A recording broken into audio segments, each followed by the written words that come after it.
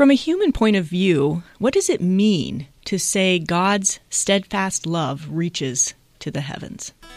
Welcome to The Good Word. I'm Jody Washburn, host and study guide author for this 13-week series on the Book of Psalms. Joining me in conversation are Tiago Ahais and Matilda Fry, both professors in the School of Theology.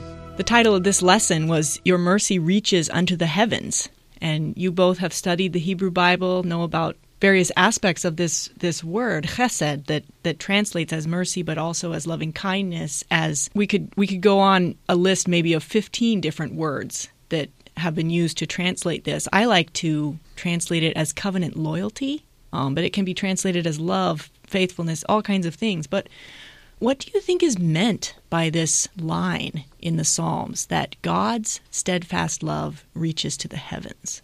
In the sense that it doesn't have any boundary, boundaries, any end to it. Mm-hmm. So as far like in the entire known reality, it fills. Yeah.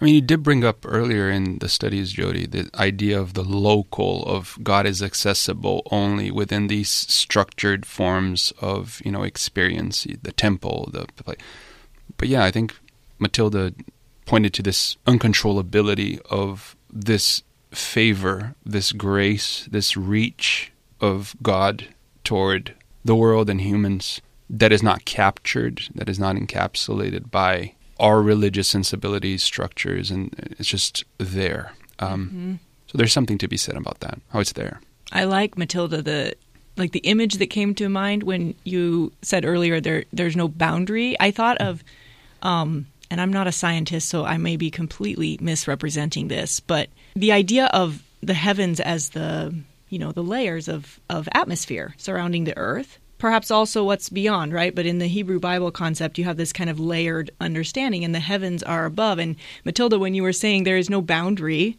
what I pictured was the edge of the atmospheric vapor, right?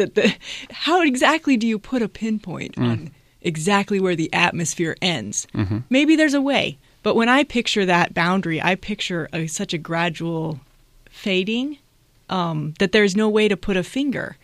And that perhaps the psalmist is naming that there is no way, despite how much we might want to be able to put a line down and say God's favor is on these people and not on these people. God's loving kindness is for these people and not these people. That boundary is not something that we can pin down. Yeah. Well, there's something to be said about covenant itself, which is a relation, right? There are blessings. There is a way of a realization that comes from that experience with God, that I think that's where the language in the Bible sort of leads to, that some experience that and others do not. It's sort of what the gospel does. It brings this clarity of, and that's my point, of that which was always there. Yeah. So I think there's the covenant as God bringing together a relation that has always been his desire for humanity. And then Paul will say, in him we live and move and have our being. Is that not favor? Is that not a loyalty, a kindness, a grace that we're just unaware of? And then Paul's whole thing about idolatry is it distracts us from that very ground of being, that is always there. So, yeah, what can we know? What can we not know? And what are the things that distract us from those realities all around? So, yeah. I've heard a variety of numbers, but one article cited the number 246. This word chesed appears 246 times. Let's just say a lot of times. It's a thread that is woven throughout the Hebrew Bible and then taken up in many ways in the stories of the New Testament. So when thinking about what is covenant loyalty, mercy, loving kindness, steadfast love, like what is this? What is chesed? I wonder if there's a certain story from the Bible that, for you, kind of puts skin on this concept. I always take this story in my Pentateuch class. We talk about the story of the golden calf. And then Moses going back and forth between God and the camp down in the wilderness. And there is a constant, a dialogue happening where Moses argues, please, you have to stick with these people. And God says, I can't. I can. And it stretches, and it is a struggle. And so in the middle of that struggle, at some point, Moses has to ask a question, it seems to me, for himself.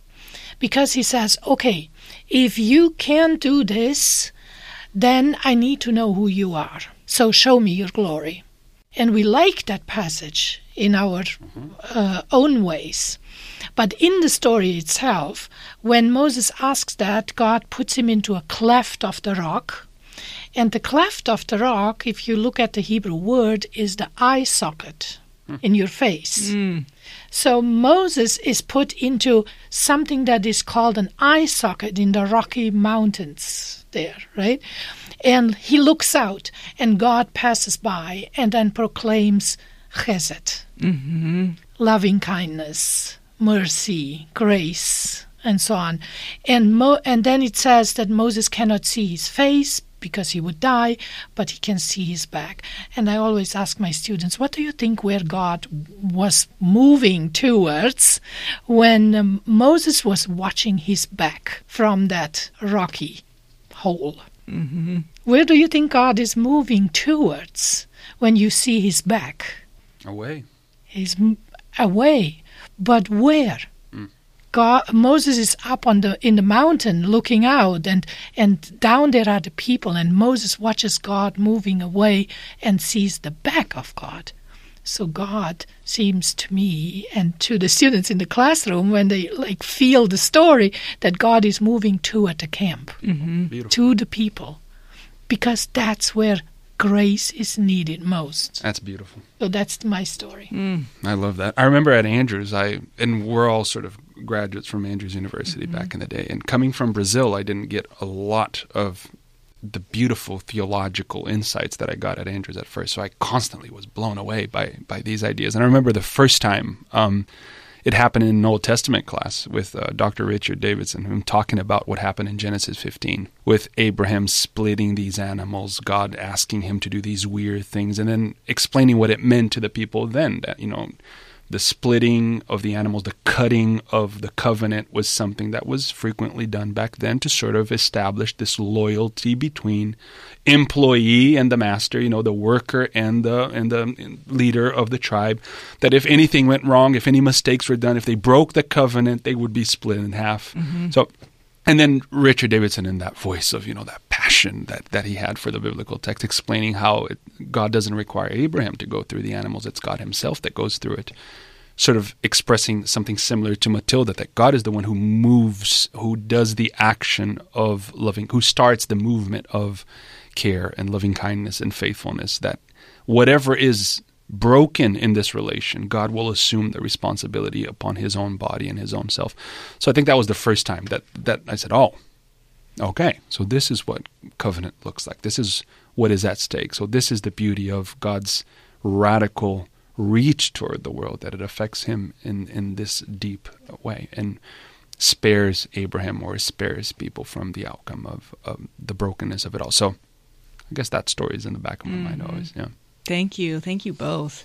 There's a what I would like to call an exquisite mutuality in this concept of chesed. I think that my favorite language for it comes from Rabbi Jonathan Sacks. He writes an essay called Love in Action, and the whole essay explores chesed in the Hebrew Bible.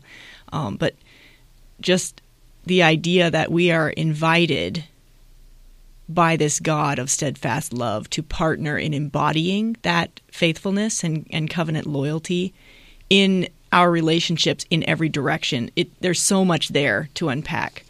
But we have only a few minutes left for our conversation, and I think I want to ask, I will come back later to the conversation about Psalm 51 if we have time, but I would really like to ask you about the experience of collective naming of God's chesed and what difference it makes. And this might be a difficult question to imagine in an embodied way, since in our Western world, many of our devotional experiences are connected to, we read, a prayer alone in our room in our head. We don't even read it aloud, right? And we're not in the presence of other people. But Psalm 136 is one of these poems that is call and response. It really captures this very embodied experience that Matilda referred to earlier in our series about these psalms being designed for use in communal settings.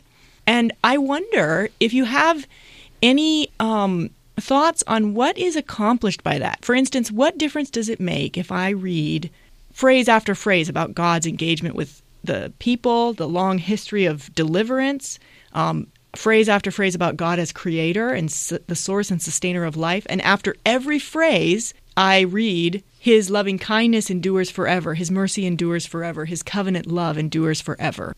And then what difference does it make if I experience that in a large crowd, where the entire crowd comes alive and says together, his covenant love endures forever? What is gained by that collective experience? Do we have any corollaries in our modern world? It unites, probably. It unites a community of people. And then I could see there is the more you say it, the more you repeat it, the emotion and the feeling becomes stronger. It's more emphasized. So in the end, you feel like you are together with your own people, and you have the same kind of experience in a way. It's kind of like you sing the anthem or something, you know. At the beginning, it could be more like, in a dissonance, but then at the end, you have that climax, that culmination, and united voice. But anything else?